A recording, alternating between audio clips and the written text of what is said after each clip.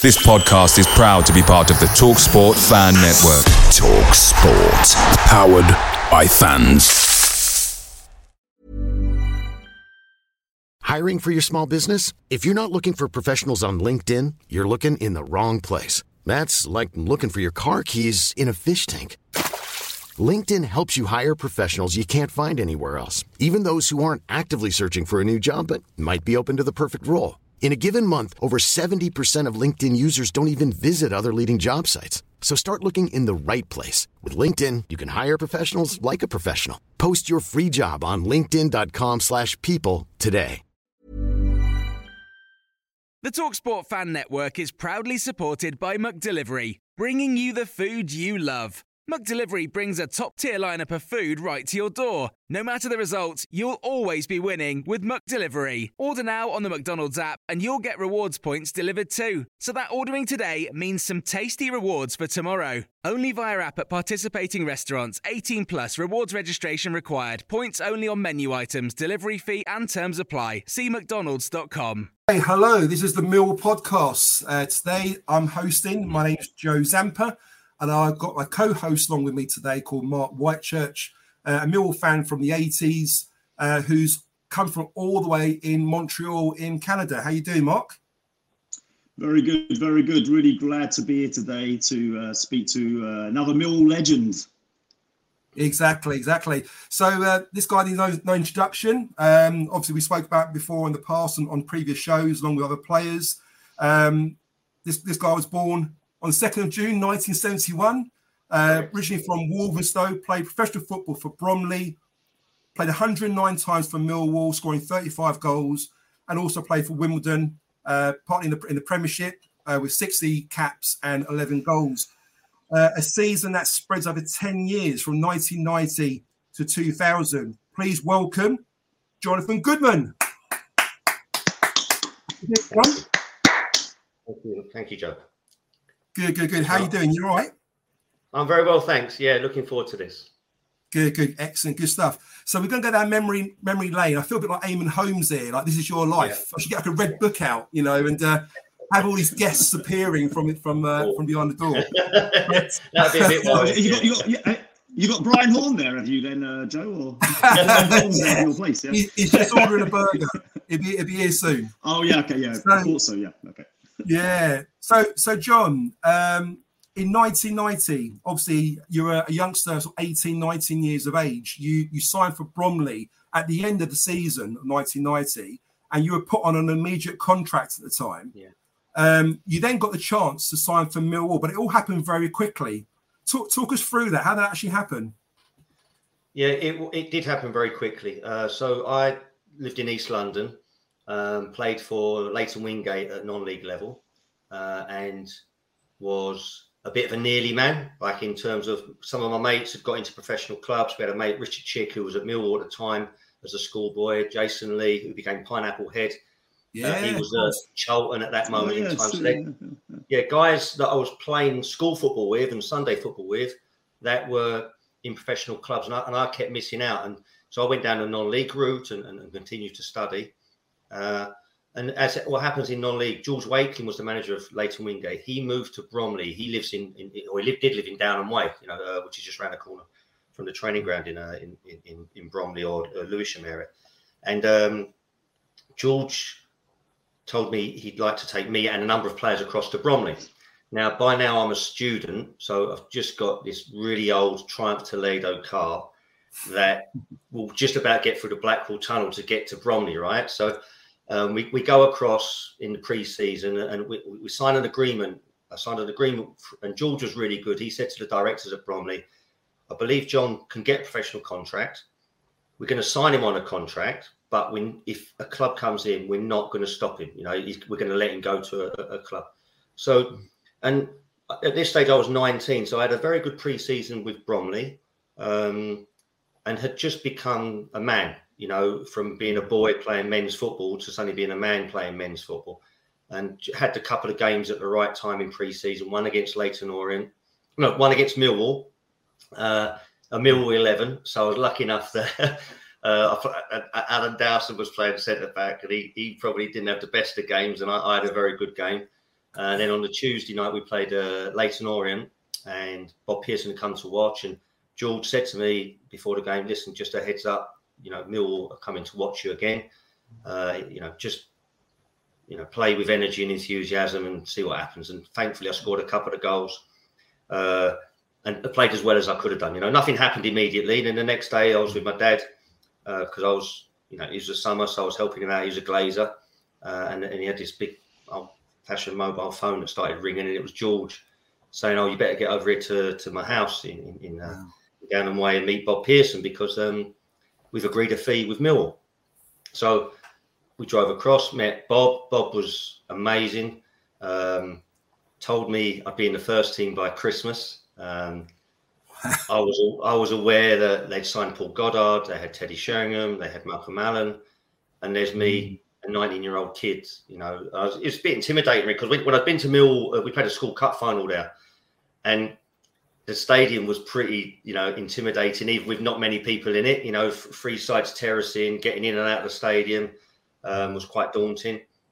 So your first impressions were a little bit, wow, am I going to be ready for this? But agreed to contract. It's only a year's professional contract, and off we went. Brilliant. So that would be the season we got relegated from what was the old first division, the top tier.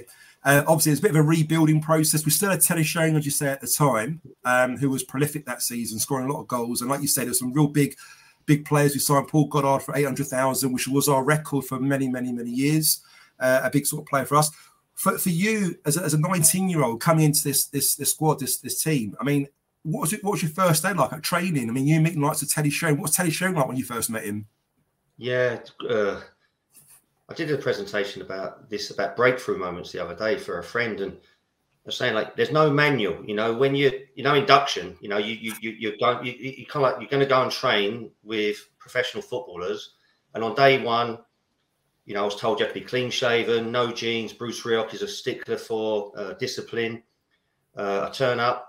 I was a bit embarrassed about my car, so I parked on the side street and wandered in that way.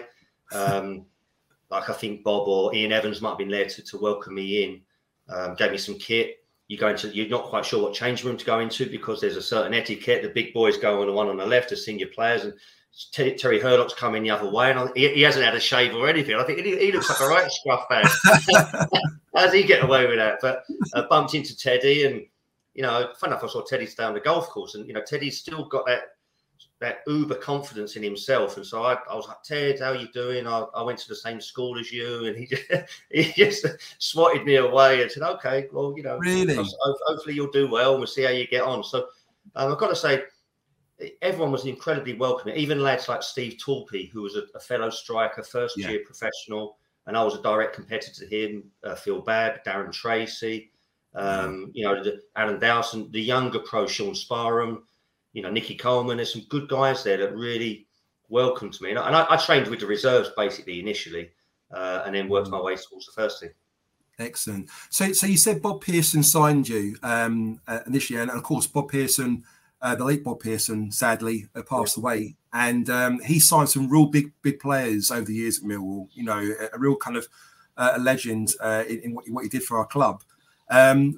What was the big factor? I mean, at the time, I guess joining Millwall for you from Bromley, it was a big move.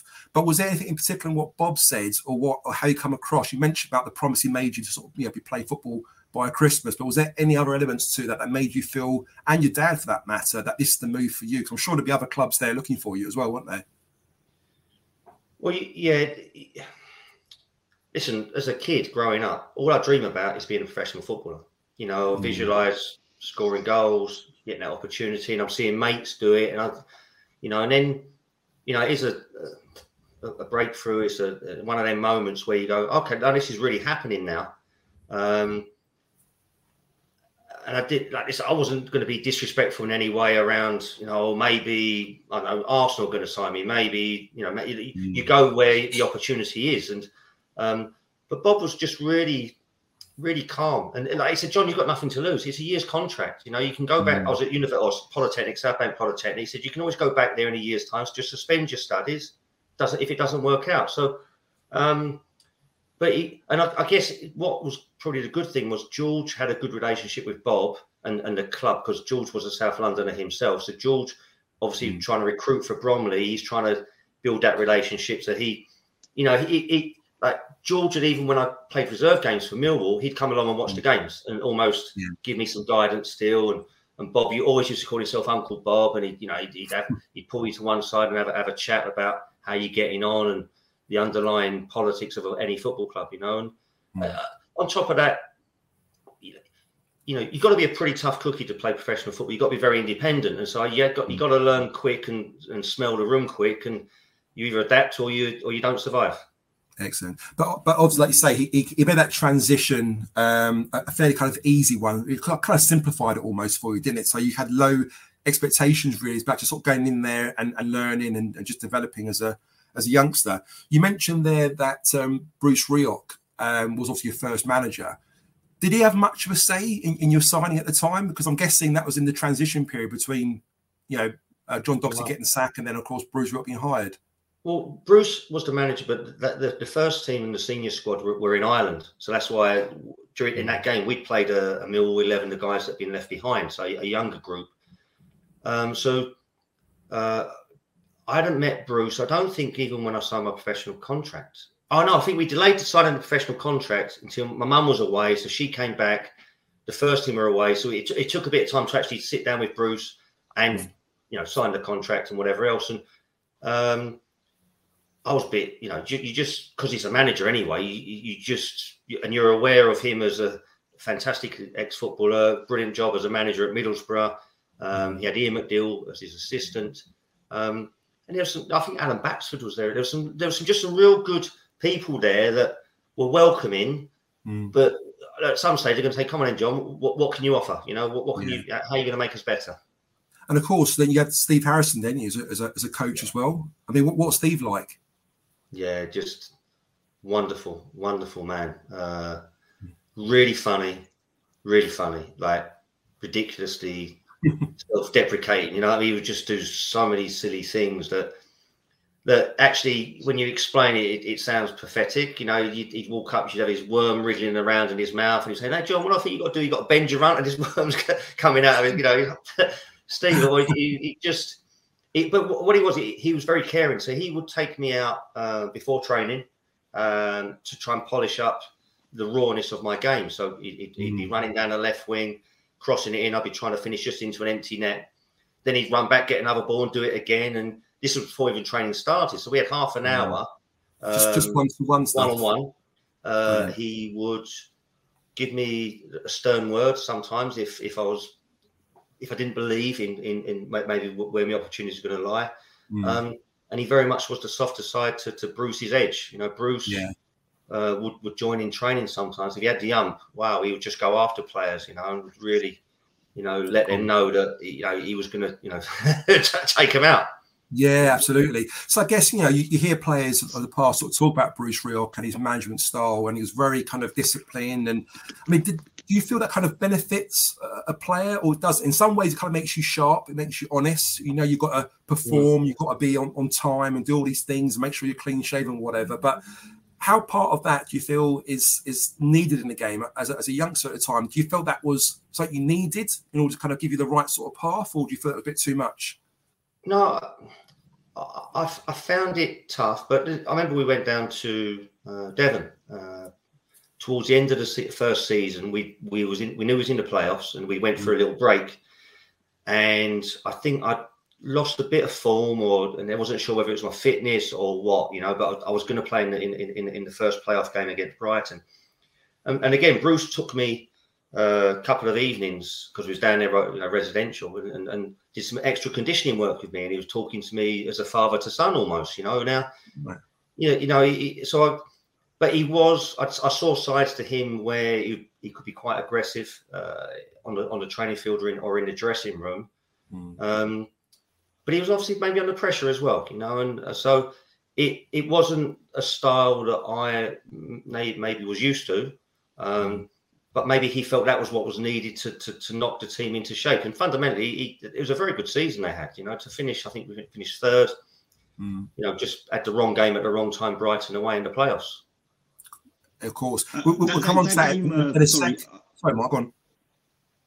Oh, I just want to say just about that Brighton game, because I do remember that game and being at that away end at home for that game. And I remember we went 1-0 up in that game and thinking to myself again, and then we just kind of imploded and lost 4-1 that match. And then obviously the second game we played at home. And I know that, you started that game as well. We unfortunately lost that one 2-1 also. But do you remember much about those two games and what happened with the team and because I think we were kind of favourites to win that over the two games. Yeah, I think we'd beaten Brighton at home, definitely. We might have beaten them away in the league. So we would. I think I remember we went 1-0 up. We had a free kick. I scored a goal from a header from a free kick, and it was disallowed for a foul, which would have made it 2-0. And it wasn't a foul, but it never got given. But the atmosphere was like a carnival, right? Yeah. And it just became a really scrappy, open game, and it suited. They had Big Mike Small up top. They had Robert Codner running from midfield, and they just seemed to gain legs and get galvanised. And suddenly, every time there was going through, Smalley was flicking it on, and someone was running onto a knockdown, and they're in on goal, And I guess we was a team over 46 games that would win more than we would lose, and had a certain style, but both times probably when I played in the playoffs, we wasn't suited to the playoff format. We were suited to 46 games league format, where more often than not we would win. So it was the cup finals didn't work out in our favour. Going back to the start again at Millwall, John. Obviously, you signed. It took a little bit of time before you got your debut. Your debut did come, and true to Bob Pearson's promise, it was on Boxing Day, so a day after Christmas, but you could argue it's Christmas anyway. And it was a game, I believe, against Leicester. You come on as a substitute. Yeah. How did that feel as a young man sort of coming out, playing for Millwall against Leicester, big club, making that appearance? We actually won that game instead. I think we might have won 2-0, I think, that game. Yeah, it was really surreal. I'd been on the bench quite early in September, October. Me and Kenny Cunningham sat on the bench. We didn't get on. I don't know whether Bruce did it just to introduce us to the first team squad and how things operated. And it was only 2 or 3 games, home and away, and then we went back to the reserves. And it was a Christmas period, so I don't know what Bruce must have been planning a change or whatever, But anyway, he said to us, right, you're going to be travelling over. You're going to stay overnight with the first team on Christmas Day. Stayed at the Royal Lancaster. Wow. I shared a room with Mick McCarthy. And then we drove back to the stadium for the game on Boxing Day, and I was on the bench. And Bruce would always come in an hour before kickoff, and the team sheet would go up and the subs. He wouldn't really do a team talk. That would be it, and you'd scan down and you see bloody on the bench, great. And I didn't expect to get on because I hadn't done previously, but maybe the game was a comfortable one and came on, and it was just everything becomes alive. Your whole senses, the noise of the crowd running around. You hear yourself breathing. You're trying to process what's going on in the game, and it was so quick. And before I knew it was over, I think I only got 15, 20 minutes, and then we had another game. I think came on at half time. I think, and then I think I don't know. There was a game. Must have been the game between that and Port Vale. It was, and Port Vale was on New Year's Day, wasn't it? Yeah. So it was a game we won against Port Vale 2-0. Goal scorers that day was a Mr. Teddy Sheringham and a Mr. Jon Goodman. But Jon Goodman also got an assist for Teddy Sheringham, I believe. And if you wait just there, we've actually got some footage here. So please apologise for the audio of some of these recordings. But I'm going to play this now. Now, guys, if you're listening on a podcast, unfortunately not be able to watch this, but you can listen to the audio. And guys, if you are on YouTube, you're able to watch this. So up at Vale Park in the Potteries. Port Vale, a lively side on their own ground in particular this season, and causing problems from the start.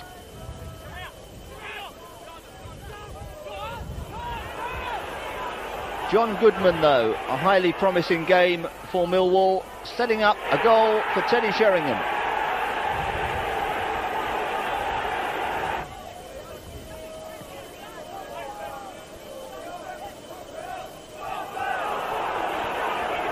And and Goodman himself in for a super second.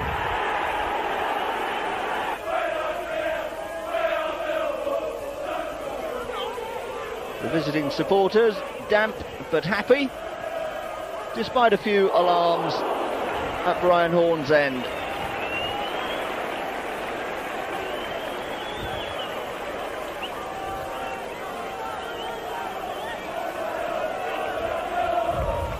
A good way to start the new year.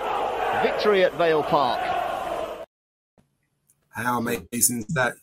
So, John, looking back at your first goal for Mill, I mean, the composure to take that goal. Was that on your left foot as well? I think you sort of dinked it past the keeper. I mean, do you remember that? I mean, how much is that in your memory? So, do you actually remember that moment? I mean, we're going back. Yeah.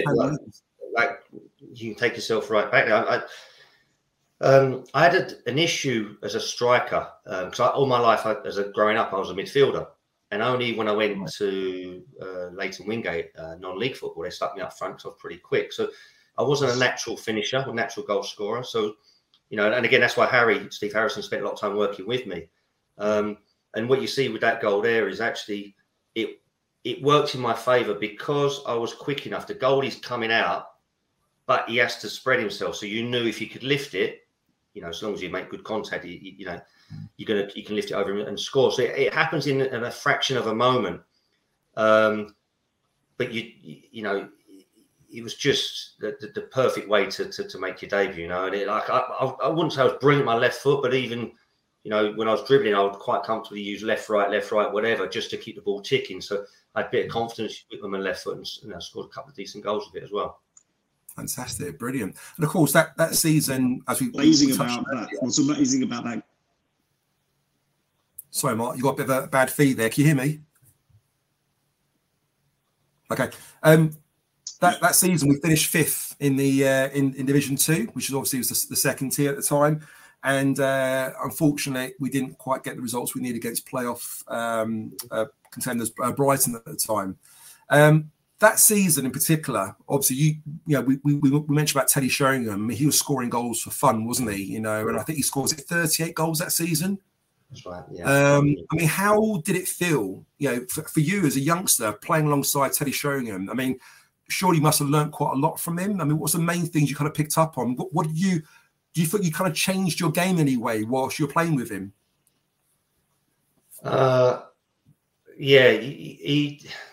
I was very lucky. Like Paul Goddard, Malcolm Allen, and Teddy, they're three really technically strong strikers. Now, my strength was not technical ability. My strength was my running and my energy. But of course, I wanted to improve my technical ability. So sometimes, we'd do some finishing and I'd partner with Teddy or partner with Malcolm. And just Teddy's heading of the ball was like how he positioned his body. He could jump, he could spring really well, and he could hang in the air and he could guide headers. And so, you're just trying to copy his movement, his body positioning, albeit it's not something you can learn overnight. So what I had to try to do was maintain my strengths and then tackle the weaknesses along the way. So, and even during games, like I remember we played Brighton at home. I think it was Brighton at home. And I had a chance and I side-footed it. And Ted went mad at me. He said, what? We used this bit stronger legs. Just smash it, right? So then I got another chance. I smashed it and it went under the goal and went in. And he's like, I told you that. So, he was 25, 26 in the peak of his career. I was 19 at the start. And I was able to just ride his quality. So I could, he hid a lot of my weaknesses. I remember, I think he went 2 games without scoring. We went down to Bristol City away. And it was an important game. And Ted was having a bit of a confidence crisis because he hadn't scored for 2 games. And remember one was walking out. And he scored 4 that game, but he scored headers, free kicks, penalties, open play. Brilliant. Yeah. So did he just sort of talk to you during the games? What sort of things did he kind of coach you as a kind of more senior player, I guess? Do you remember those kind of conversations? He would just try and steer me. Yeah, listen, Teddy was very much about his own game, but he also knew, I think, that if I was on my game, it helped his game. Yeah. So it could be. You would stretch the defence, wouldn't you? With your pace, you'll be on space to hopefully find create some disruption for him to find space to score goals. And I helped a few assists with Teddy, like you saw even against Port Vale. I knew if I put the ball into certain areas, more than likely he'll be there and score. So no, he was it wasn't ongoing commentary, but there'd be moments. Come on now, get your breath. Come on now, stand here. Don't do that. Really? Shoot, whatever it may. And it was just, a real good senior professional, playing and managing someone else's game as well. Yeah, excellent. So of course, he then leaves. Naturally, next season, you've got to find someone who's going to replace the 38 goals that he scored the season before, which couldn't have been easy. And subsequently, it was a tough season. I mean, obviously, we finished lower in division that time. I think we finished at 15th at the time. And I guess it was part of a rebuilding program again for the following season. Obviously, you've been more at the forefront of it this time. You're no longer the youngster, sort of, you're coming off and being an impact player. You're getting more starts, more games. And dare I say, kind of, they were a lot more reliant on you as well. But there were some great players at the time. So I'm talking about the sort of 92, 93 season. You look at the likes of, Jamie Morley coming in, for example. You had Malcolm Mann, etc., still there, and Alex Ray. But you were obviously more in the frame there as a forward. How do you felt it went, that season for you, being looked upon more sort of senior sort of player, I guess, or someone who's more sort of first team regular? Yeah, we finished the season. Teddy had been sold. Bruce Rioch rung me up, and I'd just come back from holiday. Said, come in to see me at the office. Went to see Bruce. He said, it's an important season for you now. You're going to be an important player for us. So you just make sure you're right. Have a good pre-season, which I thought was quite a good sign, but also a hell of a responsibility. I wasn't Teddy. So anyway, we started pre-season. We were, I was in and around the team, but I just wasn't. I didn't have Teddy as my partner. We'd signed John Colquhoun, we signed Mark Falco, we signed, I think, John McGinley as well. So I was in and around it, but I think Bruce was unsure what his best two was going to be. Probably Colquhoun and Falco, I think, might have started the season. John McGinley might, I can't remember. He really liked John McGinley. And then we went to Wrexham, played a pre-season friend. He played against Chris Armstrong. Chris was phenomenal. He tore us apart. So he signs Chris as well, who's very quick and very direct, similar to myself. So suddenly, and you still got Malcolm Mann on there. So suddenly we've got 5 or 6 strikers, and I fell away during that second season. I end up not even making it onto the bench for the reserve sometimes. So it was a very steep drop, fall, but I needed that dip to kind of relearn and become a more reliable player. And Mick McCarthy was good in them moments of, he used to call me the invisible man or the forgotten man. He said, where's Goody? He's like a Christmas do. He bought me a book, The Invisible Man, because I wasn't even training with the first team. And I probably had earned some trust amongst them guys where I'd had a good first season. So it's ultimately, remember we were Portsmouth away and we got beat heavy. And I think there was a banners saying Bruce out, and then he got the sack and Mick took over, and we was in a little bit of a wobbly spell, but Mick steadied the ship and we ended up finishing the season okay. And then Mick, obviously, next thing he sold Chris Armstrong. Jamie Morley comes in as Jamie Makeway, as he used to call him. And again, Jamie probably taught me a little bit as well about, he was a proper street lad, Jamie, like South London boy, larger than life, full of confidence. And I thought, listen, an arrogance, whatever. I thought, I'm better than you, but he was doing well. He was scoring goals. I've just got to simplify my game. I've just got to go and score some goals. And me and Jamie ended up hitting it off up front together, and we had quite a good season. So in that transition again, when Mick McCarthy takes over, thinking back, we're talking 20-odd, 30-odd years ago now. Sorry, I remember back then the change of style in the way we were playing. We've seen it play with a little bit more fluidity. We weren't so sort of rigid, weren't so structured under Mick McCarthy. And I don't know what happened. Maybe you could explain what you felt was the difference when Mick McCarthy took over, because it seems to be a lot more, I guess, not saying you weren't disciplined, but you were allowed to kind of express yourselves a bit more. It was more free-flowing football. I remember just there's loads of goals being scored all the time, and we were always playing on the front foot. What was the changes then, do you find, at the time? Yeah, it ended up being quite a young side, and I think Glenn Hoddle must have been the manager at Swindon, and they was the only team really in the country that was playing a different shape to a traditional 4-4-2. So we played this diamond midfield shape. So it was normal back four, a diamond shape that would cause the opposition problems because there was no obvious wide person, but we seemed to have lots of players in the middle of the pitch. And if you had speed up top, you could stretch the pitch. So suddenly we could make the pitch quite a big area. Some very talented midfielders like Andy May came in. Alex Ray obviously was very good. Phil Barber had legs.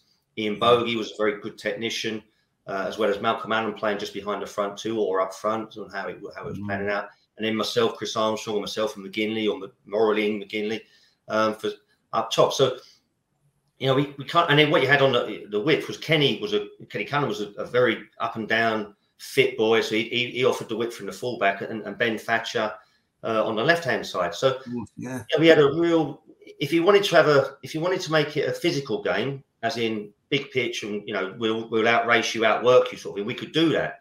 And that then we just seemed to stretch teams and score lots of goals. You know, we just interesting to say that, John. I mean, I'll pick it up. I've got some footage here to show you again. So apologies if the audio's too loud on this one, but if it is, you might want to lower the volume down, listeners. But here's a game, Millwall against Watford, October 1993, where John scores a hat-trick and a young Andy Roberts is in the mix for the goal scorer. So have a look at this. After 7.5 hours of football without a single goal, Millwall ended their drought in style in October. The Lions began the month with a superb run of 3 successive victories, starting with a 2-part drama against Watford. Barber with a header. Comes to Morley with a chance. Good save by Shepherd. Roberts tries to hook it back. There's Goodman. Jon Goodman makes it 1-0 to Millwall. Jon Goodman in his first full game of the season gives the Lions the lead. There's Barber with the header. Ball breaks nicely, sits up for Morley. Good save by Simon Shepherd, but he can only parry it to Roberts. Roberts only gets half of it, but Jon Goodman is on hand. Keller. Long ball downfield. Oh, that's a mistake by Dublin. There's Goodman for his second. Jon Goodman makes it 2 for Millwall. Millwall 2, Watford 0.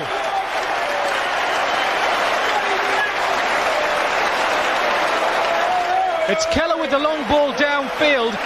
Now this is a real hash of it there by Keith Dublin, and it takes no second bidding for Jon Goodman to lash the ball in left-footed. Shepherd then clears long downfield as Watford striving to get back into this game, but it's Millwall in possession once more. Goodman with the touch. Here's Pavir making great strides towards the goal. Pavir, can he go all the way? No, it's a penalty, is it? Referee is consulting with his linesman, is he? It's a free kick just outside the box. That one was close. Let's look at it again. Pavir, look at the pace he's got there. 3 defenders around him, but none of them can get near him. Tackle comes in, and that was close to being a penalty. Free kick then to Millwall, right on the edge of the box. Phil Barber is over it. Andy Roberts is there too. Barber with a shot into the wall. Roberts! Andy Roberts with his first goal of the season makes it Millwall 3, Watford 0. Superb strike from Andy Roberts. Here's the free kick from Barber. Comes back out of the wall, and Roberts, right-footed from the edge of the box, makes it 3-0 to the Lions. Mark Beard then will take the throw. Finds Richard Huxford. Huxford turns well. Huxford through ball, finds Jon Goodman in space now. Goodman with a chance for his hat-trick, and he's scored it. Jon Goodman, returning to the side after injury, has scored his hat-trick. It's Millwall 4, Watford 0. Here's Huxford, and what a lovely ball that is. Goodman invited to get onto it, round Simon Shepherd, and there it is, side-footed into the empty net.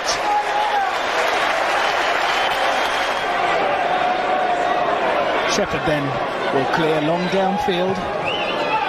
Watford surely now, with just 9 minutes remaining, can only be looking for a consolation. And here's Lee Nogan, perhaps with a chance to get one for them, and he has. Lee Nogan scores for Watford. It's Millwall 4, Watford 1. There you go. what an amazing game that would have been there to play. I mean, getting a hat trick. And I noticed that was on the New Den as well. I mean, you're probably one of the very few players that had the privilege of playing at the old Den and the New Den. So, what was that like? How would you compare the two stadiums? Yeah, the old Den was atmospheric. You know, it really was, and we had some real good times. I was very lucky this season. Like not enormous gates. I remember playing one that was a sellout, Arsenal in the League Cup in the second leg. We had them at our place, and it was brilliant night. You know, and it would lift you just because everywhere you was, you could hear everything that's being said, good or bad.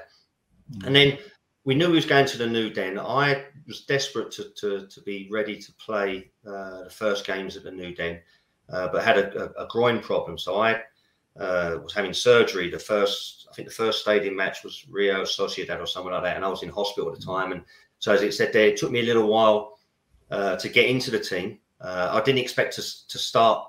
I think that day, I think John Kerr had started up front. John Kerr coming from the States, and so I didn't have the traditional pre-match. I had a bacon roll and a cup of tea, and drove in really relaxed. And then Mick peeled me off and said, "Oh, you're going to start today," which was great. And luckily enough, I scored very early on in the game, and managed to get the 3. So brilliant. And of course, E.T. It's Vivia.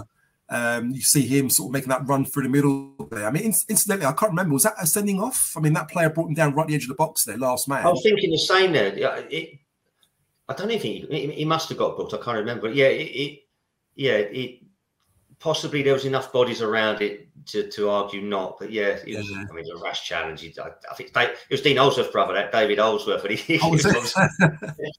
his head must have fallen off because it was free falling. That was chasing me and Morley all day and probably got the ump of it. Don't blame exactly. But no, it's a great performance. And again, just getting a hat trick as well must have been lovely. If any striker could get a hat trick, I think it's a lovely moment. So, and luckily for you, obviously, you've done that, throughout your career a few times. There's also another game I want to sort of talk about, which is a game that was in October '93. Sorry, so over in January '94, we then play against Crystal Palace at home. New Year's Day.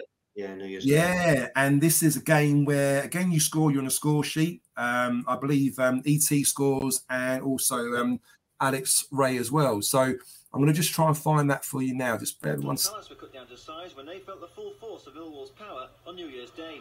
And now maybe Millwall can launch something. Alex Ray took it for one for Goodman. They're chasing Goodman. It's through. Jon Goodman, 1-on-1. Brilliant save. Martin turned it around the corner.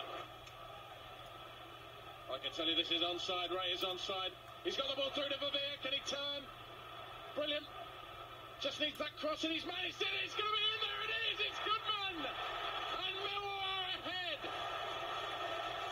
50 minutes gone. It was a brilliant piece of skill from Etienne Verveer. Millwall have broken the deadlock. The ball came down the right. Ray did superbly. Found Verveer. Kept his head. He knew there was a chance. Steadied. Got in onto the left, then got it back onto the right again. And look at the precision of this cross. Martin has no chance. And Goodman gets up and heads, and Martin has no chance. It's Millwall 1, Crystal Palace 0. And the Lions are ahead, and now the atmosphere in the stadium is electric. Another Millwall corner, and Palace are up against it now. Up goes Stevens. Verveer hits the crossbar. Is it in? It is. It is. And I think Verveer will claim that one for himself. Brilliant piece of skill from the Millwall number 8. And Millwall are 2 up. The corner came in. It was the corner that did all the damage. Put Palace immediately under pressure. The header came forward. In the end, it was the number 8 who did it. And that overhead from Verveer, it went in. And trying to clear it off the line was Barry, but it was already over. That was Etienne Verveer. And it's Millwall 2, Crystal Palace 0. The league leaders being beaten. Alex Ray. Goodman, scorer of the first goal. Can Mitchell turn? He was pushed out. It's a penalty. It's a penalty, and Millwall got the chance to go 3 ahead. Mitchell's turn, just completely flat-footed Young. You'll see this ball come in again. He completely turned his man. He was flawed. He was flawed, and there's no doubt that it was a penalty. Absolutely no doubt at all. Alex Ray, of course, will take the penalty kick and the chance to make it 3-0, which he does. Alex Ray has done. It's a fantastic time for Millwall, and not a very good time for the league leaders. He took it very quickly, and it's Riotsville here at the Den. Marvellous stuff. Unbelievable, brilliant. What was interesting, I picked up on your header there. That was very Teddy-like, wasn't it? And you mentioned there about studying Teddy and learning from him. I mean, that leap from a standing jump was awesome, wasn't it? From across from it was brilliant skill from ET, to be fair. And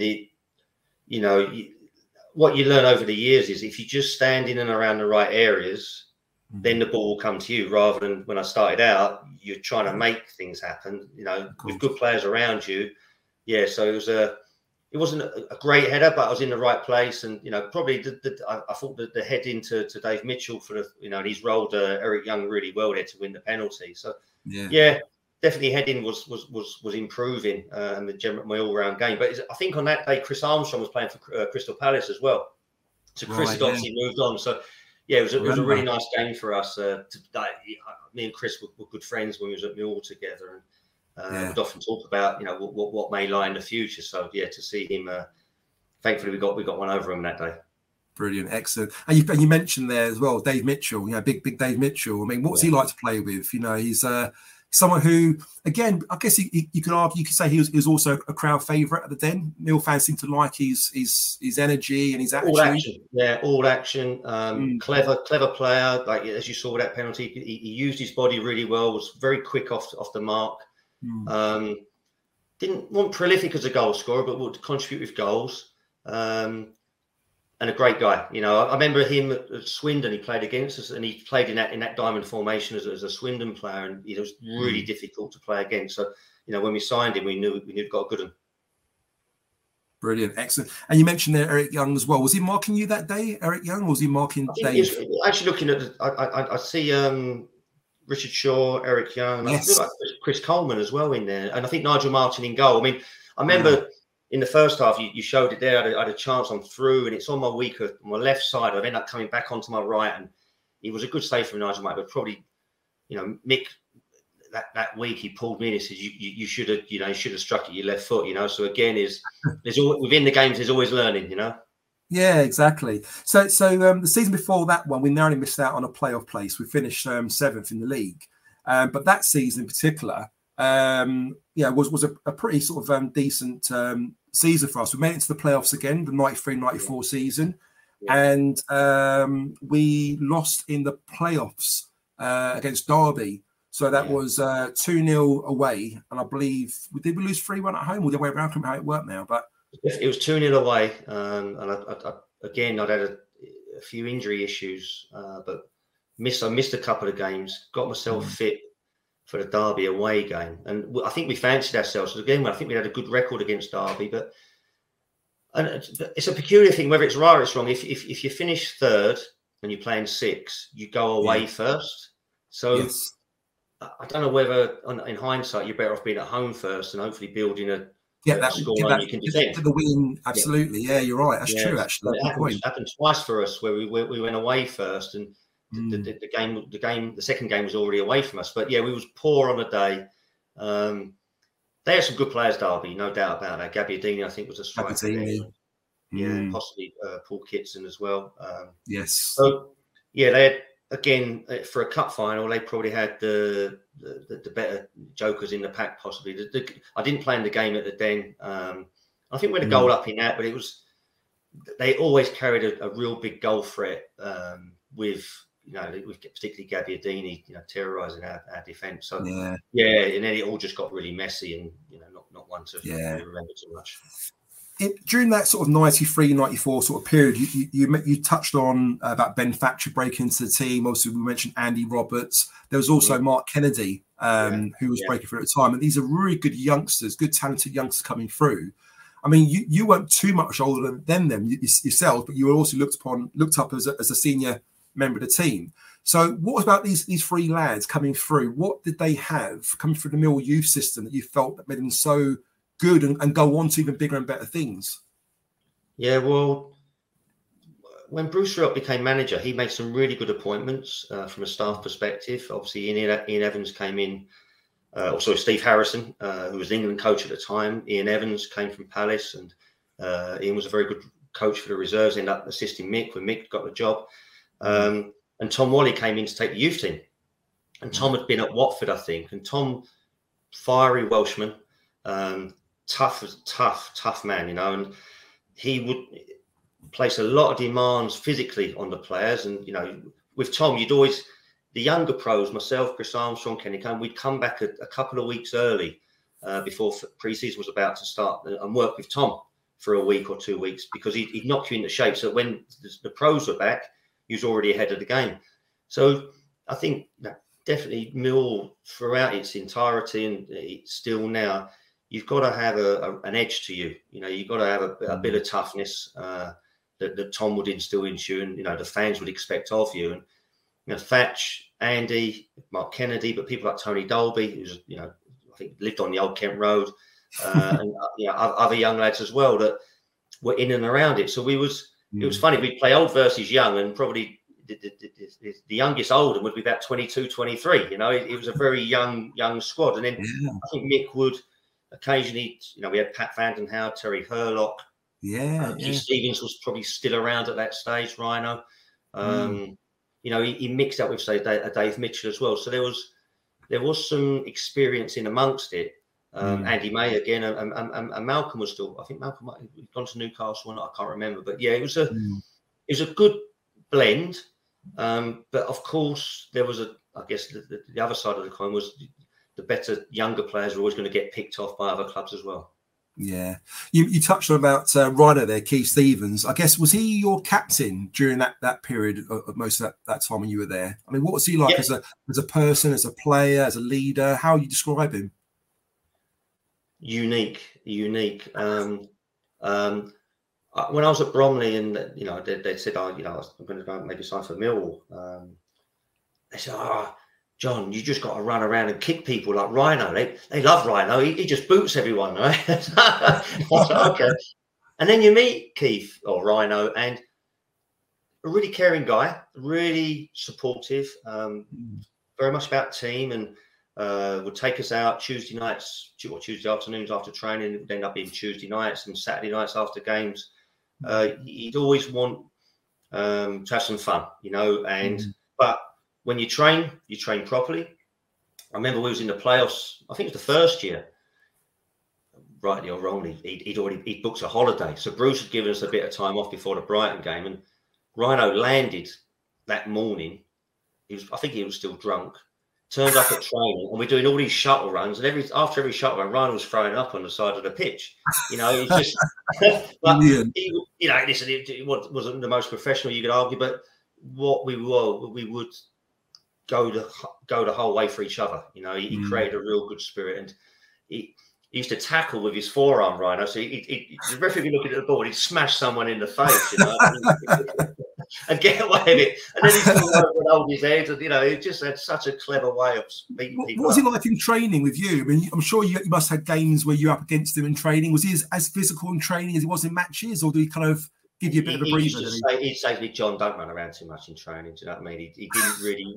Mick would boot me. Mick would, again. You didn't care. If he was losing, and then say us young'uns, we're a bit disrespectful. We start taking the piss and olaying it, whatever else. Suddenly, he's fucking pulled down the back of my calf and my Achilles, and he's smashing it. Oh God! But it kept you sharp, you know. So you know, it just it was. There was some good guys there. Yeah, it really was. Brilliant. There's a game that I want to play to you, which is back in January '93. So it was Millwall against Brentford. Okay. The old end. The old end. And there was a certain Mr. Morley who, I don't know if you remember, he nicked the goal, didn't he? Yeah. Now we'll watch it in a second. And I want to ask you afterwards. You know, do you think that ball would have gone in had Morley not tapped it in at the end? I'll have to watch it back. At the time, because I scored 2, I wasn't that bothered, but yeah. Listen, I would have done the same. Let's take a look and let the listeners and the fans watching this make their decision on it. So this is Millwall against Brentford. January '93, and here we go.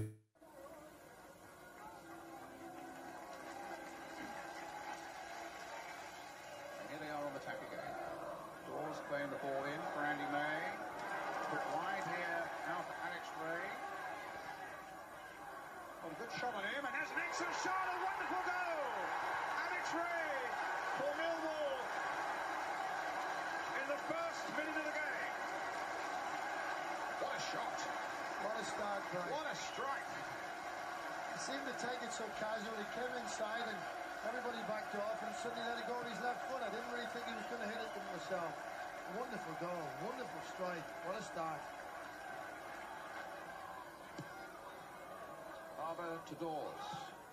Certainly nobody picked him up, but Hooper has made it 2. I'll keep quiet.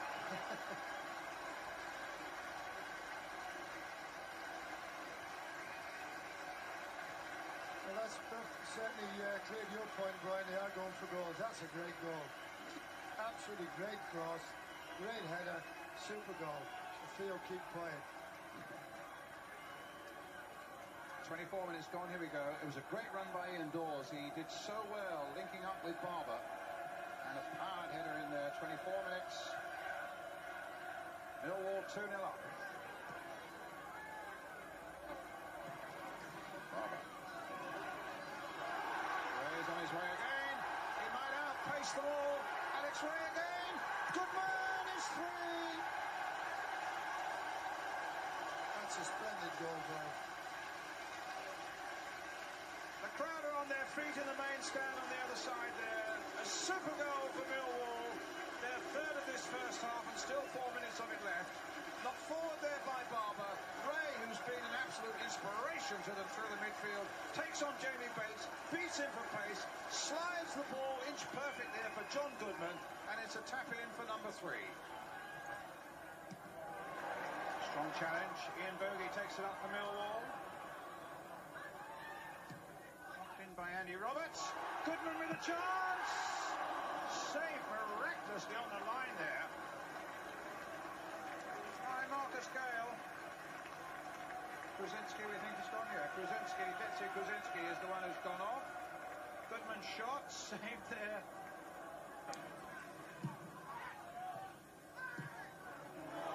There goes Goodman, and he is really quick. Has he got the better of Statham? He has! Will it cross the line? Will Morley finish it off? It's 4. He's actually made him about 4 yards there, Brian. I know as he was running, he said he's quick. He did actually make up about 4 yards and stayed them at Hunting Belinda because he's no slouch. He did very well. I think it may have crossed the line, but Morley made absolutely sure. So, and it was Jamie Morley who actually put it over the line. But here's the man who was in the final of the Rumbelow sprint at Wembley, Jon Goodman, just flicking it wide. I think it would have had enough purchase just to have got there, but Morley made absolutely sure.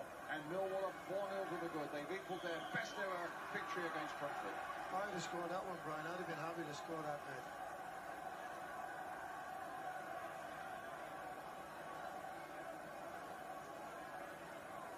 Brentford's free kick.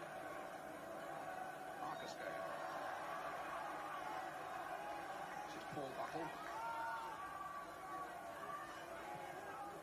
Chipped in there, just over the head of Chalmers. Bennett, and now Bissett. And Brentford have got back. I won't say they've got back into. And there it is, that's as good as it gets on this stage. Nissan Townstar EV strikes again. It's an unstoppable van, unstoppable. Just fantastic. You can actually see the Pro Pilot technology in action. Effortless parallel parking. It moves with all the confidence that comes with a 5-year warranty. And with a bench full of all-star van experts, there's real strength in depth here. That's all-star quality. Search Nissan Townstar EV and visit your local all-star van centre to see for yourself. Terms and conditions apply. 5 years or 100,000 miles, whichever comes first. ProPilot is an advanced driver assist technology. Driver's responsibility to stay alert, drive safely, and control vehicle at all times. Picture the scene. All of your mates around, you've got your McNugget share boxes ready to go. Partner this with your team playing champagne football. Perfect. Order McDelivery now on the McDonald's app. There's nothing quite like a McDelivery. At participating restaurants, 18 plus, serving times, delivery fee and terms apply. See mcdonalds.com.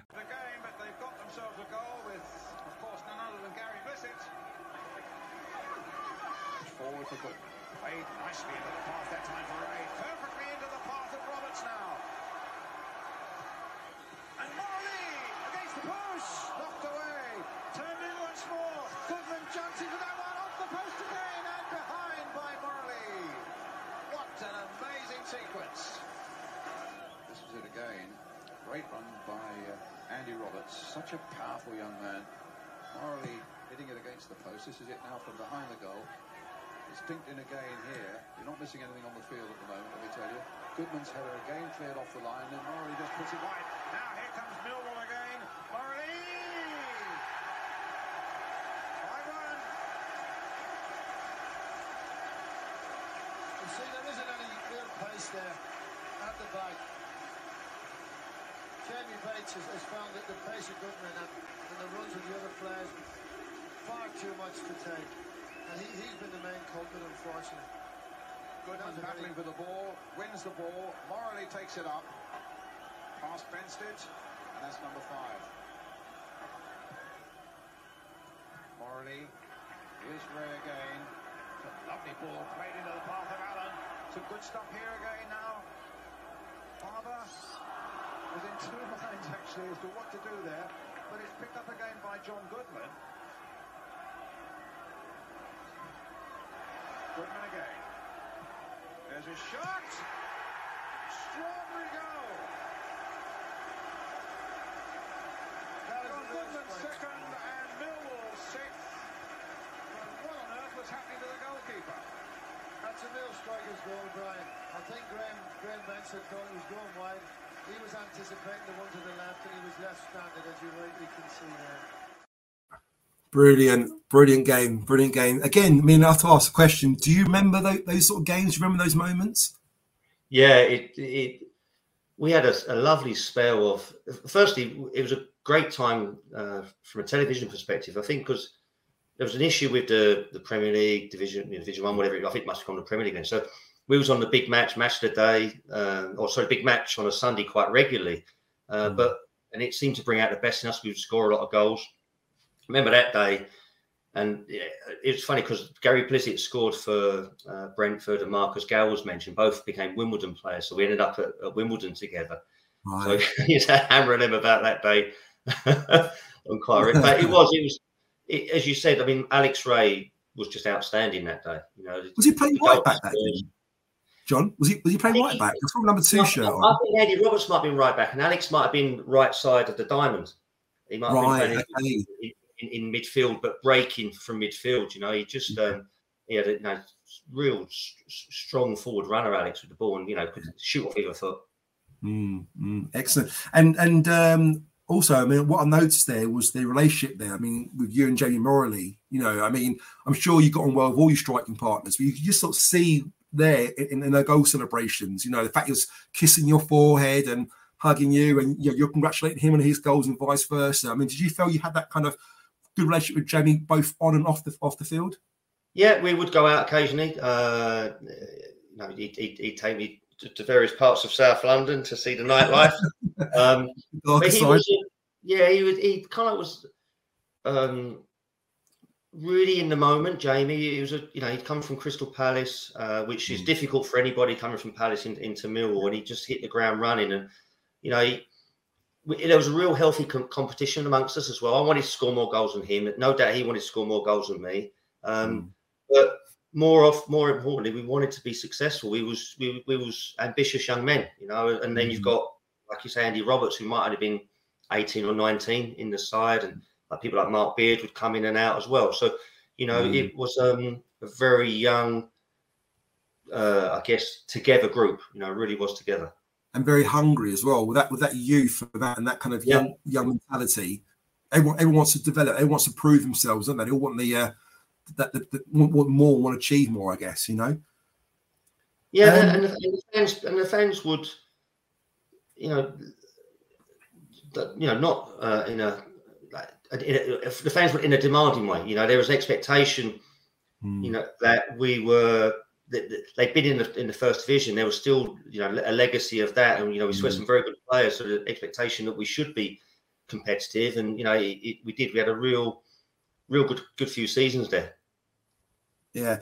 Also, I couldn't help but notice that the shirt you were wearing at the time, that was the old Fairview kit, which I quite liked at the time. During your time at Millwall, was there ever a favourite kit that you liked? Obviously, you had the Lewisham Council one, the Fairview, the Captain Morgan. What was one that you? Probably like Captain Morgan for some reason. I don't know, except that was also when we'd gone to the new den. So I enjoyed playing at the old den, but also the new den was creating, I guess, a different level of expectation on us. It felt like the club was making forward steps, and the kit was a little bit tighter and a little bit, I guess, more stylish, possibly. I don't know. Yeah, interesting point you say that, because I remember back at the time, it did feel like, I'm not saying we weren't good enough to have that stadium, but it certainly felt that, wow, this is where we want to be. This is a great intent by the club. It shows where we want to get to. And I think even now, you look back, God knows how many years it's been since that stadium's been built, and you still look at it, you still think, so you know what, this is a nice stadium. When you compare it to other stadiums, I've been to a few, over the last few years, away grounds, you get some real bad stadiums. Even now, and there's no improvement really made to it. We are quite fortunate to have what we have at the moment. So it's nice that, I guess, again, back to what I said earlier, the fact you played in the old den and the new den. Yeah. It's quite unique. You're quite lucky to have that honour, I guess, in some ways. So that season, obviously, I'll go back in time again. So we're going forward now to 94-95 season. So this would have been the season where, I think it's your last season at Millwall, was that right? We finished 13th. Yeah, we finished 13th in that one. Before we talk about your move to Wimbledon, do you remember your last game for Millwall? Do you remember who it was against? Yeah, I think it was Swindon away. It was, yeah. And do you remember scoring in that game? Yeah, I do. Yeah. I think it was 2-0. Do you want to see it? Yeah, I didn't like the celebration actually, but yeah, yeah. Okay, so I managed to retrieve a very, very small section. Again, apologies for the video and the visual here, because it's not great. We're going back 30 years, aren't we? So if I can just play this to you, it's very, very short, but you get to see your goal, which is most importantly. And also young Mark Kennedy on the score sheet as well. So here we go.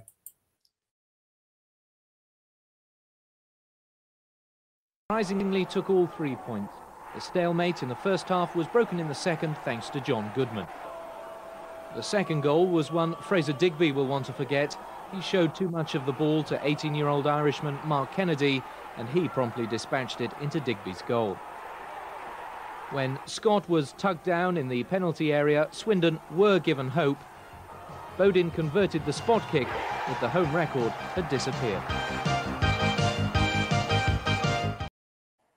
I love that funky music as well at the back. That's but what way to go out. So it's lovely to kind of end on a high with a win, and again a goal, as all good strikers do. They all enjoy scoring goals. So how did that feel? I mean, at the time, I guess, was the sale agreed at that moment, or was that sort of slightly before? I mean, how did the sale come about, you joining Wimbledon? When was the first you knew about it?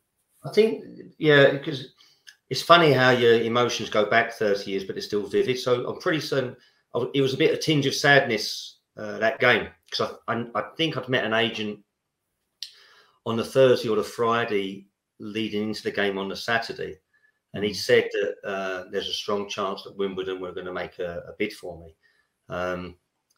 Bizarrely, Andy May was in the car with Mick McCarthy, and Joe Kinnear had rung Mick up when I was travelling to a game or something to ask about me as well. So there's no secrets in football. So Andy was like, "Oh, goody, I think Wimbledon are going to sign you."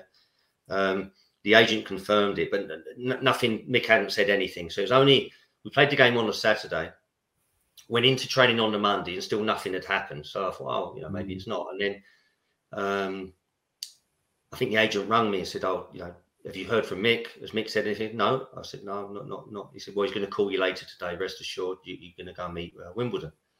And then, lo and behold, a few hours later, Mick rang me up, and he always called me Elvis. He said, "Hey, Elvis, are you sitting down? We've agreed a fee for you and Kenny to go to Wimbledon." He said, "Have you got an agent?" I was like, "Yeah." He says, he said, "Who is it?" I said, "Oh, whoever it was." He said, "Okay, no doubt he'll sort out the details." So I think we met the agent. So Kenny then rings me panicking because he don't want to move. Ken does not want to go to Wimbledon, right? And I'm more, I guess, hard-nosed about it, thinking it's Premier League football. We've had a good run at Millwall. You never know when his opportunity is going to come along. Out of choice, was it going to be Wimbledon? No. There was other clubs maybe in the Premier League, but you don't get that luxury of choice. Yeah. So I meet Kenny at Shooters Hill. We meet the agent. We drive to St John's Wood, following the agent, go to Sam and Mam's house, and Joe Kinnear's there, the manager, and Sam and the agent. And they whisk us upstairs. And there's a game. I'm watching this game of football in Sam's house, and they're all talking downstairs about the financials. And then the agent comes up, says, "Right, we're going to go downstairs. We're going to politely decline, and we don't say anything, right?" We go downstairs, politely decline, and then Joe Kinnear's putting her face saying, "What's the fucking matter? Can't you speak for yourself?" Right? So like, "I've been told not to say anything, you know." And he's like, "Well, if you don't fancy it, don't come," type of thing. And I was like, "Well, really? I'm just being guided by the agent." He said, "Well," and Sam was more like, "You know, if you guys don't feel you're ready yet, then maybe we'll come and get you at a later date, you know. But if you want to play against Aston Villa next week, then you've got to sign for us." But the money, financially, it wasn't life-changing. And although money then wasn't anywhere near the level it was now, you know, actually for Millwall, we was paid relatively well, me and Kendo. So we didn't really want to leave. So we both agreed to stay. Then we go back into training the following day. And Mick's going mad. He's like, "What are you doing here?" We said, "Well, we've not agreed anything, Mick." He said, No. He says, "You've got to go." He said, we need the money." So I was like, "Oh, okay." Nothing changed financially. Me and Kenny just said, "Oh, well, we'll go then, shall we?" That kind of was it. So we, you know, a bit naive, really. But we end up going back to Sam's house. John Fashion, who happened to be there, although Fash had left and gone to Aston Villa by this stage, we then agree whatever we agreed, and the phone rings, and it's Vinnie Jones welcoming us to the club. And I think we then went the following day, and they played Aston Villa. And I think we went in the little manager's room beforehand with Joe Kinnear, and Ron Atkinson's in there, and he's hammering his players and saying they're all shit. And we go and watch the game, and I think they were 3-1 up and lose 4-3 or something bonkers. It's a typical Wimbledon match, you know. And the next day, Ron Atkinson gets the sack. So, and then me and Kenny made our debuts against Newcastle a couple of weeks later. Bloody hell, unbelievable! And of course, you're then fighting for a place up front against the likes of, you know, Dean Holdsworth, Ifeanyi Cuckoo as well. Some big players there. I mean, how was that a bit daunting, or did you sort of like want to embrace the challenge of getting into that side and getting to that team? Yeah, I didn't think Wimbledon would suit me because of the style of football, and very direct. And whilst I wasn't great in the air, you know, and you know, I was a little bit cautious or unsure about the whole thing. But you know, like I said, you have to make it work. So when we started training, we do normal like training practices, and I'm thinking, these ain't very good, you know. But as in, Robbie Earle was not technically very good as a midfielder. I'd say Alex Ray was a far better player, but Robbie could break into the box, time his run perfectly, and score a goal from a cross or a rebound or whatever. Robbie was a very good goal. He gets 15 goals a season from midfield in the Premier League. So, you know, he was good in the air, weren't he, as well, from memory? He was quite agile in the air. Really, really good in the air. Someone like Alan Kimball, a left back, I'd say Ben Thatcher was far better left back defensively, but Thatcher could put the ball exactly where it needed to be on a set piece, which was really important to Wimbledon. Dean Holdsworth was a fantastic finisher. You know, he wouldn't necessarily have great movement, but he could finish off either foot with his head really well. So what you learned was that, right, I need to be really, really good at something here. And so again, Mick Harford was a fantastic striker. FM was a really strong player. Dean Holdsworth, Marcus Gale, Gary Blissett, Andy Clark. We had a lot of attacking players. So you tried to nick a bit off of them all. And I was none of them things, but some of them things, you know. And so, yeah, I scored a few goals, and probably my first 18 months there was very good. And then, again, I picked up injuries. Probably the physical demands of that style of play impacted me. And then I kind of fell by the wayside a little bit. I was going to leave and then got injured again and packed up. So it was just really bizarre. It just didn't work in my favour, that one. Yeah. Sadly, we'll touch on your injury in a moment. But am I right in thinking you might have played a small part, you and Kenny Cunningham, in Wimbledon signing Ben Thatcher, Andy Roberts and Mark Kennedy? Is that true? Yeah, Sam was a really interesting owner. You know, he'd be at the training ground quite a lot. When we signed, he took us to Sellers Park, and then he took us from Sellers Park to the training ground to meet the staff. And he was in his car. He's making phone calls, introducing us to Ron Nodes over his car phone, whatever else. He was a very passionate owner. And then he'd come to the training ground sometimes and have 300 quid in, or loads of 50s in his pocket. Come on, Goody, penalty shootout, me against you, and I'll give you, for 50 quid. And then he'd do it with another one for another 50 quid.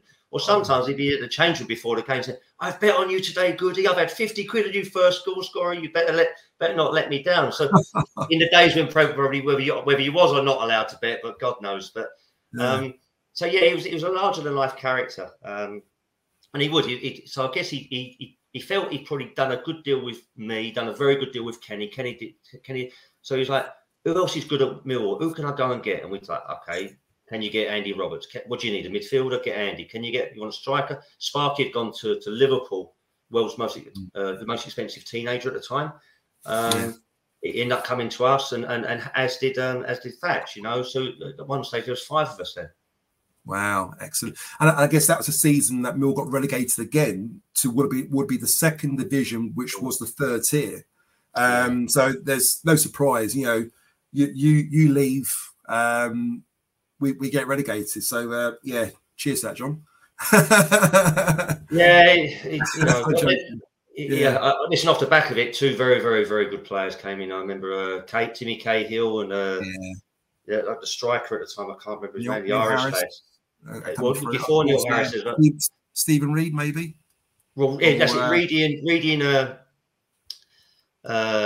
There was one other. I can't remember. Richard Sadler was a very Richard Sadler, of course, absolutely. Why had I forget him? Yeah, a good young team emerged, and that sometimes happens out of necessity. And they went on a really good run again. So excellent. So unfortunately, in 2000, you get injured against Chelsea. I think it was. No, it wasn't. Sorry, it was Kenny who done me. He didn't mean to. Really? What is this in training? Yeah, pre-season training. So we did it was the day before he was playing Brentford in a pre-season friendly. I'd had a phone call on the way into the training saying, Reading are going to make a bid for you. So there's a chance of going. And Reading, I think, just got into the Championship. We're training that day. It's a winning goal. I hit the winning goal. As I hit the shot, Kenny just bumps me from behind. I end up landing with a straight leg. It all wobbles and something pops. And I collapse on the ground. I think, that didn't feel too good. We go on a warm down around the field. And I kept falling over. And I think, my knee, something's gone wrong here. Went in to see the physio, and he did a few assessments. He said, I better check it again tomorrow. He won't be involved in the game. And then that was it. I'd done the ACL. And whilst it wasn't an injury, not always an injury, a career-ending injury, in my case it was. I just didn't recover fully from the surgery. I had 3 or 4 different operations. Eggert Olsen became the manager of Wimbledon.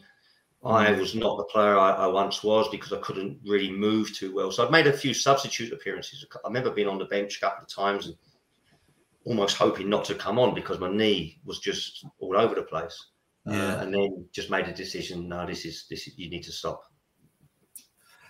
Obviously, it's a shame, because you're still relatively young. You're what, 29, 30 at the time, I think? Yeah, 28. 29. Yeah. So you could argue, yes, you kind of reached a peak, but some players say you don't even hit your peak till you're 29, 30, do you? So you're kind of almost getting on that. So was there no coming back, there's no way you felt you could get back in sort of playing again, or was it literally you were told, look, that's it, that's the end? Well, I've been out for 2 years, over 2 years, and I couldn't see I kept saying to the surgeon, right, I don't mind having more surgery, but you've got to start guaranteeing some positive outcomes here, because it's demoralising. It's not, you have to surgery. It's not a week turnaround. It's a month, 6 months, 8 months, 9 months, and I just felt the game had got away from me, or the game at the level I was used to playing at had got away from me. Especially with your pace, and you're quite reliant on your speed, exactly. And quickness. I'm guessing that would play a part. Yeah, so it was, and I, as luck would have it, right or wrong, I was doing a sports science degree through the PFA, the Players Union, which was just around the corner at Roehampton. So we used to go there twice a week and study. End up graduating as I packed up, really, and just decided to go into that world of sports science and try and help players have better careers and more successful careers. Excellent. So you have a job working for Reading, is that right? You were at Reading as a sports science. Wimbledon, went to Palace, then to Watford, and then to Reading. Reading was a very successful couple of seasons there with Steve Coppell, where we won the league and stayed in the Premier League. And is it true that you were part of Roy Sanchez's Northern Ireland team for the Euro 2008 as a conditioning coach, weren't you? That's right. So Laurie obviously had been a reserve team manager at Wimbledon when I was there, and got the Northern Ireland job. He played the first game. We played qualifying campaign, Iceland at home. Had a couple of Reading players playing. They beat us 3-0 in Belfast on a Saturday afternoon. It was awful. The fans were booing. It was horrendous. And then we had Spain on the Tuesday or the Wednesday. And on the Sunday, on the Monday morning, the newspapers were full of like Keith Gillespie and David Healy and everyone, and the goalkeeper Roy Carroll had all been out on the razzle Saturday, Sunday night. So Sanchez under severe pressure. We end up drafting Johnny Evans, a young kid from Manchester United, into the team.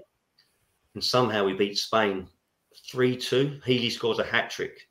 Wow. It was just the most amazing night in Belfast. And actually had quite a decent qualifying campaign. But it was only a year. Great experience. And then Laurie went on to manage Fulham after that.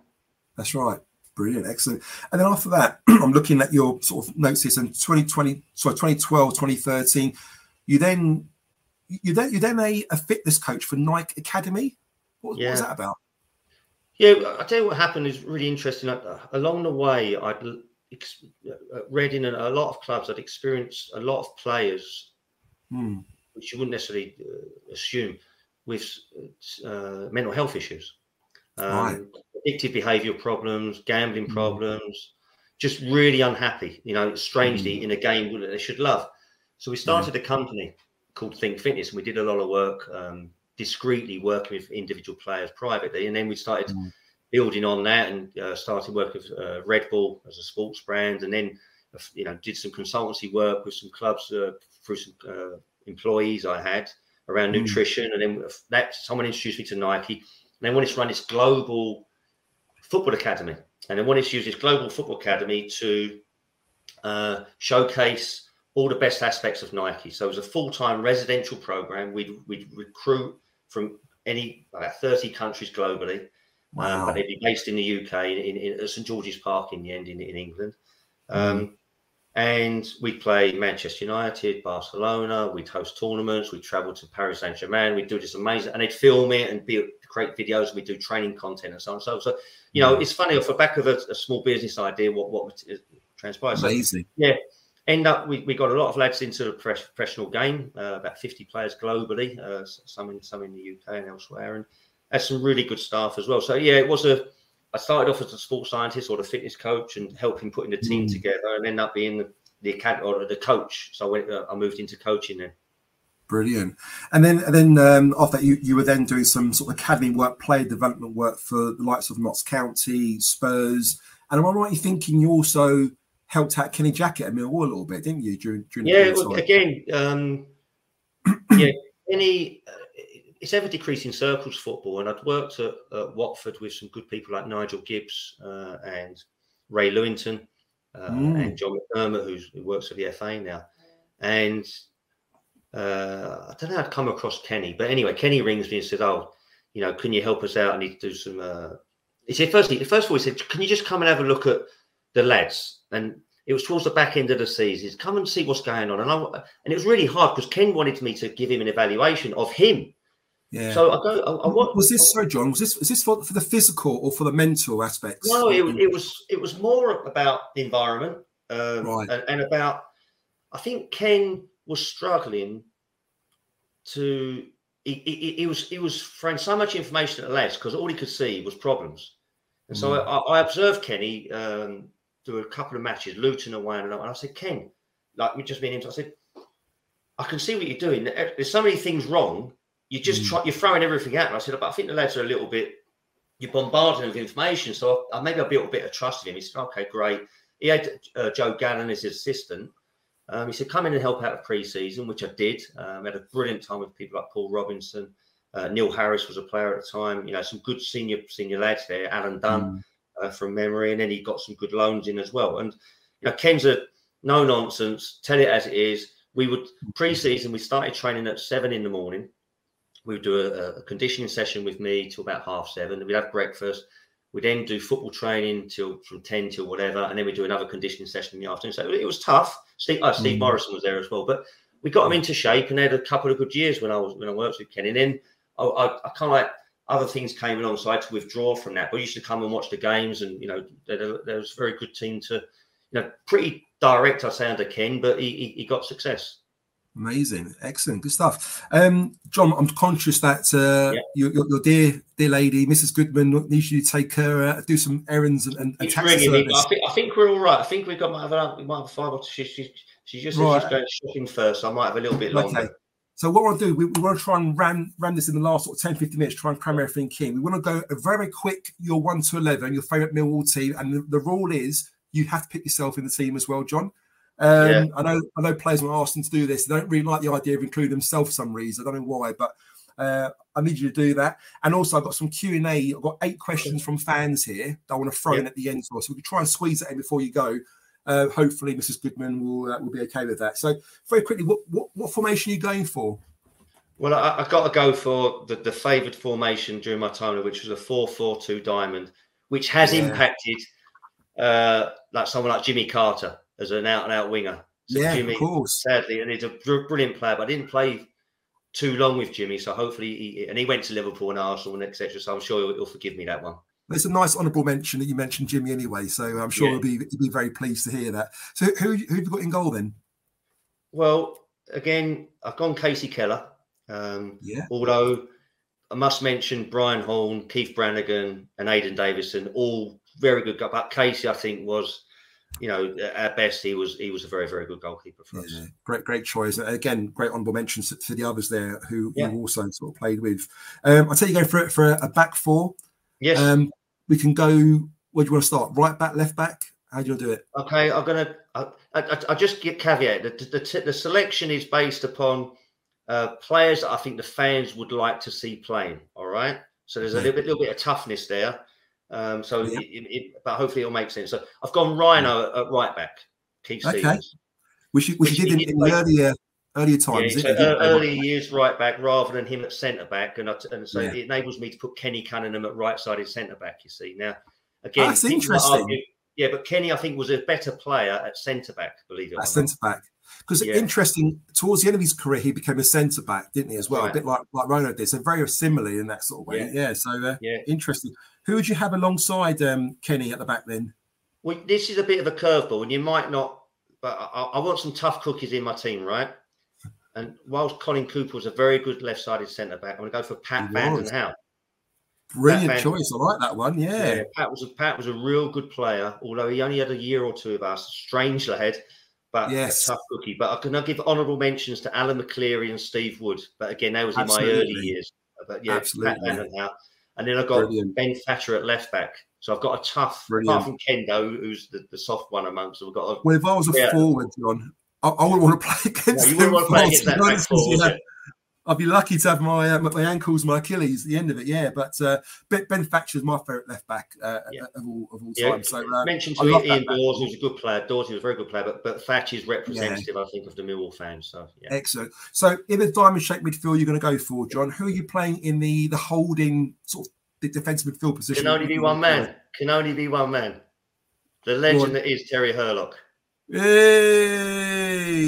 well Although done. he wasn't at his best when I played with him, he was a fantastic character and a fantastic player. So he gets ahead of Andy May and Andy Roberts, but brilliant. I've got to have him in the team because if I'm going to play in this team, I want to play with Terry Hurlock. I say at the moment, the way this team's looking like at the moment, I think not only they'd be good at football, I think they'd be good in the fight as well. They all kicked off, wouldn't they? And we're going to have a great night at the end of it, you know. So I think exactly. So I presume you're kind of going for not the out and out wingers. We're kind of going for the side of the diamond, the left side, and the right side. Yeah. The right side has to be Alex Ray. Alex Ray, great choice. Yeah, Alex Ray has to be in there. And on the other side? Yeah, I'm trying to get Mark Kennedy, E.T. in there. I've ended up Paul Kerr, as I mentioned, but I've gone Les Briley. Briley. Because Les, my first year as very good Millwall player, very reliable and a brilliant person. Do you know what I mean? And a Millwall legend. So I've got to have him in the team. Yeah. Brilliant. And he's still around in the kind of in hospitality at Millwall at the moment. And the fans really look warm to him. So in that attacking midfield position, the top of the diamond, who are you going for? It has to be Malcolm Allen. Malcolm Allen, great choice. Yeah. Love that. Ian Bogey. Ian Bogey, yeah. Ian Bogey, honourable mention. E.T. would be an honourable mention on that. Paul Kerr. Brilliant, excellent. And then we're going for a front two. So obviously we're going to pick yourself there, John. So you're going to play. That's in the team. Probably the nicest guy out of the team so far. Everyone looks like a bunch of nutters. And you got John there. He's the nicest guy. Yeah, I've just been sitting in the corner having a love of Shandy. Yeah, when it all kicks off, you're one that kind of walks away from the camera. Exactly that. Yeah, I just throw it. Well, I wouldn't have.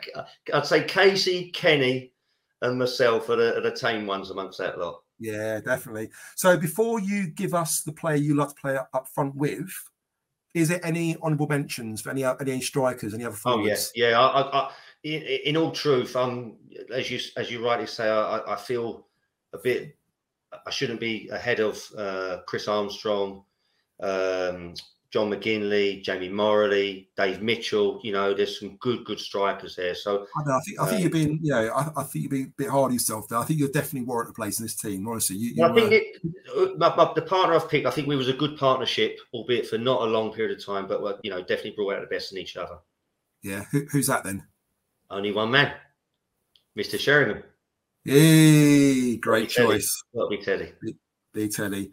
And I must admit, during that first season, when I sort of used to watch you two play together, and you mentioned about his attributes and him being very good in the air and everything else, but I think there was a nice little balance there, and having you sort of playing alongside him and make those runs in the channels and do what you did, I think there was a nice little balance. So that team looks really, really good. So just to retract them very quickly, so we've got Keller in goal, we've got Reiner at right back, Ben Thatcher left back, we've got Kenny Cunningham, Pat Van den Howe at the back, we've got Terry Hurlock in the holding midfield position.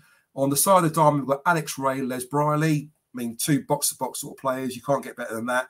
Got Malcolm Allen on the top of the diamond playing behind a front two of Teddy Sheringham and Jon Goodman. That's a fantastic team. Brilliant. I like that. Excellent. Now, if you've still got time, we want to just go through the Q&A from the fans, because I know they'll be a bit gutted if I didn't get a chance to ask you this. So now, again, I must apologise because there are some good questions here. There are some cheeky ones as well. Okay, John. So I'm sure you've had a few of these before. So the first question from Hobbsy is, how big was the transition from Bromley to Millwall? He wants to know. Okay. Strangely, it didn't seem that big, but I think I was very lucky that the good players around me made it easier. So I assumed that anybody that played non-league could play professional football because the people that I was playing with just made it so easy for me. So you make a run, they put it exactly where you needed it put. So, it was obviously a lot easier than I anticipated. Albeit when I was then in the second season, I was needed to be the main man. I wasn't ready, so then it suddenly dawned on me, John, you got to polish your craft a little bit here. Okay. Now, I don't blame you saying pass to the next question, okay, but I'm going to ask it anyway. So I asked the group, what questions do you have for Jon Goodman? A guy called Wizard stepped up and said, could you ask him, what does Roseanne's Nuna taste like? Yeah. You care to answer that one? I've been happily married for 30 or 26, 27, so I've not tasted Rosanna's Nuna. I'm not sure the other Jon Goodman has either. Yeah, exactly. Next question I've got from Ben Quickenden. He asks, did anyone try and beat Steve Harrison's shit in the pint glass party trick? What's that about?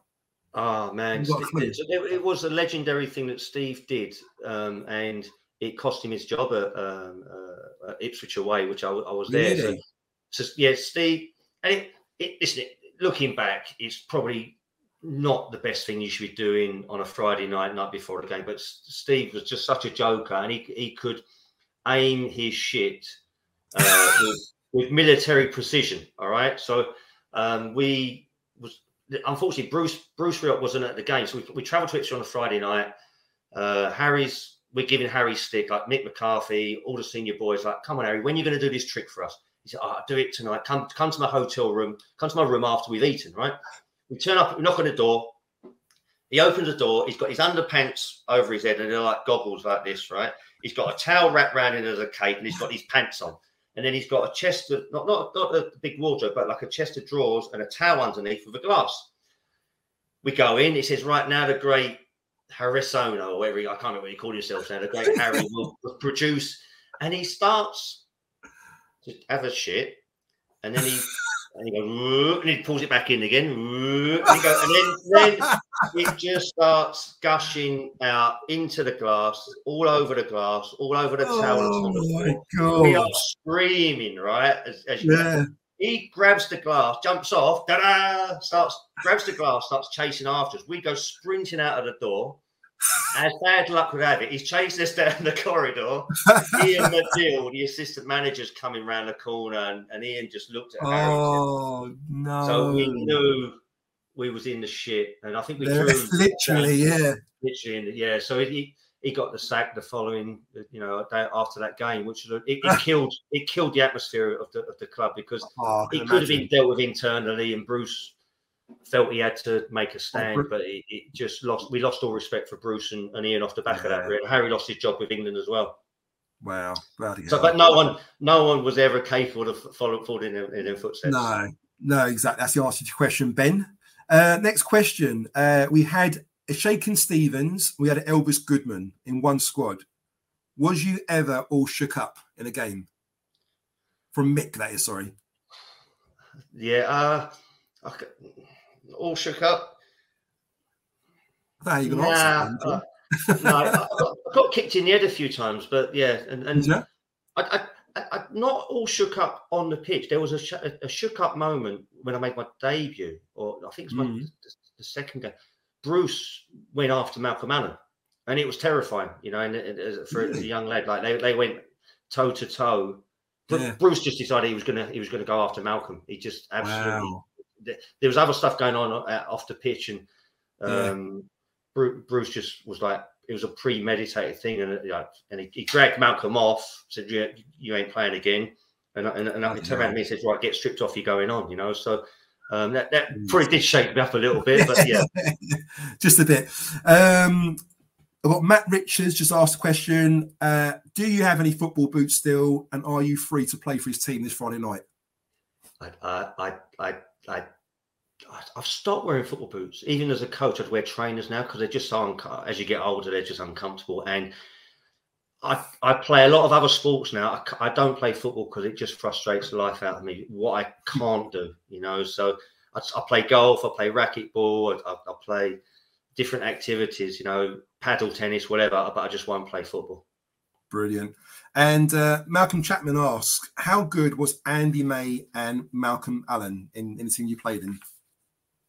Yeah, quite the unsung in some ways. Andy May really made the team function, no doubt about that. Again, taught Andy Roberts probably how to play that position.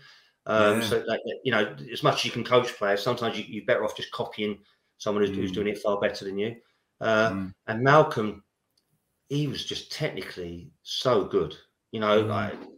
He just control was outstanding. My first season, right? So Bruce Rett decides, to lighten the mood, we're going to have a head tennis competition. Head tennis basically is ball receiving, like obviously with a football. And there's, as luck would have it, I draw Malcolm Allen in the first round. And so I serve, he just boots it back over the net, 1-0. He then serves, I can just about get it back, then he kills it off. He beat me. It was embarrassing.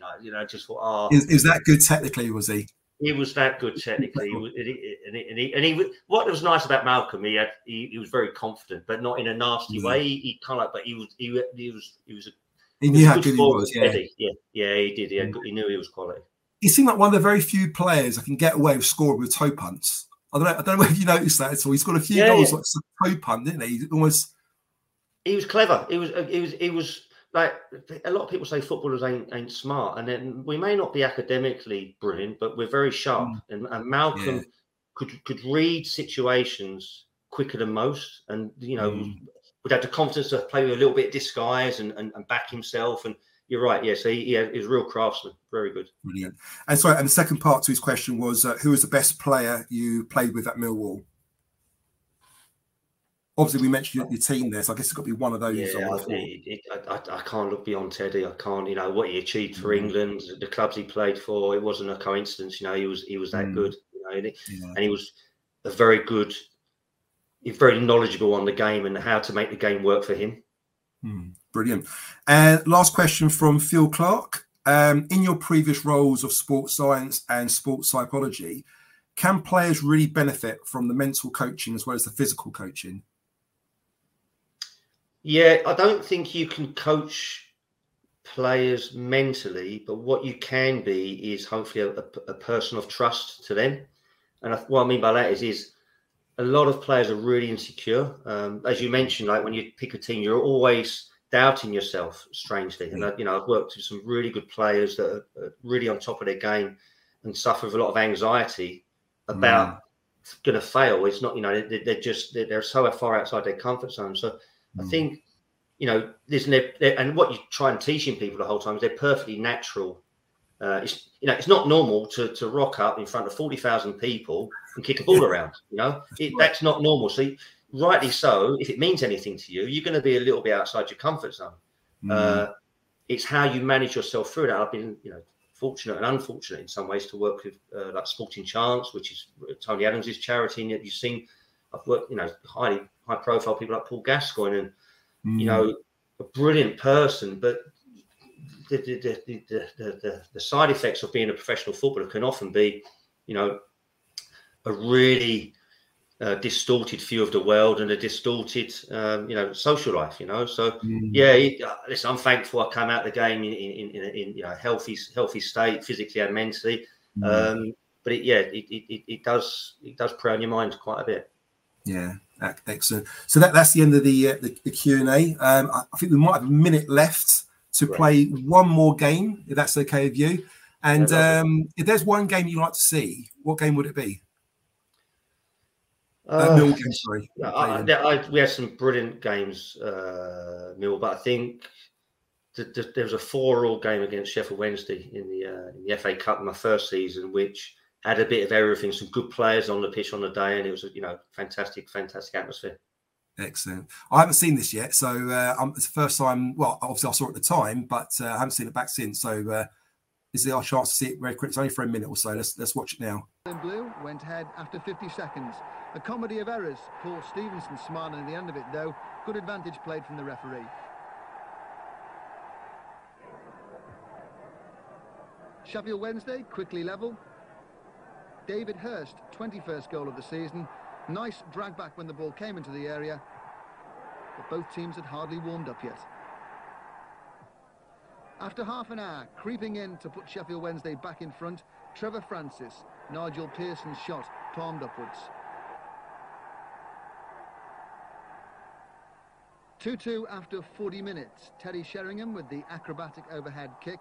Alex Ray with the perfect 10 on his back, scoring for Millwall. Sheffield Wednesday went back in front 10 minutes into the second half. Nigel Pearson stabbing it in. That was the 5th goal of the game. 4 minutes later, the 6th, the ball worked in from the left. Sheringham made it look easy, 3-3. Now both teams had a rest until 5 minutes from time. Then Viv Anderson proved there's still a lot of football left in him, heading Sheffield Wednesday back in front again, 4-3. But Ray had the last word from Sheringham's shot. 4-4, the final score. Wow, what a game. Eight goals. And you mentioned players like Viv Anderson, Trevor Francis, and young Nigel Pearson at the time. It's incredible, really. You see those sort of those names, those players. What a game. I didn't realise that. I just remember like it was just so epic because it was that time of the year where the floodlights come on. It was the conditions were a little bit wet. The ball was zipping around, and fantastic game. Yeah, really good. Unbelievable. John, on behalf of obviously all the Millwall fans watching, listening to this, who are lucky enough to watch you at the old den, the new den during your period with us, I just want to thank you so much from the bottom of the heart for you coming on and sharing these moments with us. It's been an absolute pleasure talking to you and reliving those moments again. And whatever you do in the future, I really do hope you come back to Millwall and maybe do some work with us, with our players. And God, they do need some mental help at the moment, physical work. So maybe give Gary Rowett a call, see if you can give him a hand, you know. But any last sort of words for the Millwall fans? Any last sort of message you want to give them? No, I guess, although it's a long time ago, just thank you for all the wonderful support, and you know, just fingers crossed they hang in there in the playoffs and have some success this season. Absolutely, brilliant, John. You're an absolute legend. Thank you very, very much. We'll keep in touch, and I wish you all the very, very best for the future. Take care. Thanks, John. Thank you. Thank you. Away days are great, but there's nothing quite like playing at home. The same goes for McDonald's. Maximise your home ground advantage with McDelivery. Order now on the McDonald's app. At participating restaurants, 18 plus, serving times, delivery fee and terms apply. See mcdonalds.com. And there it is, that's as good as it gets on this stage. Nissan Townstar EV strikes again. It's an unstoppable van, unstoppable. Just fantastic. You can actually see the Pro Pilot technology in action. Effortless parallel parking. It moves with all the confidence that comes with a 5-year warranty. And with a bench full of all-star van experts, there's real strength in depth here. That's all-star quality. Search Nissan Townstar EV and visit your local all-star van centre to see for yourself. Terms and conditions apply. 5 years or 100,000 miles, whichever comes first. ProPilot is an advanced driver assist technology. Driver's responsibility to stay alert, drive safely, and control vehicle at all times. This podcast is proud to be part of the TalkSport Fan Network. TalkSport. Powered by fans.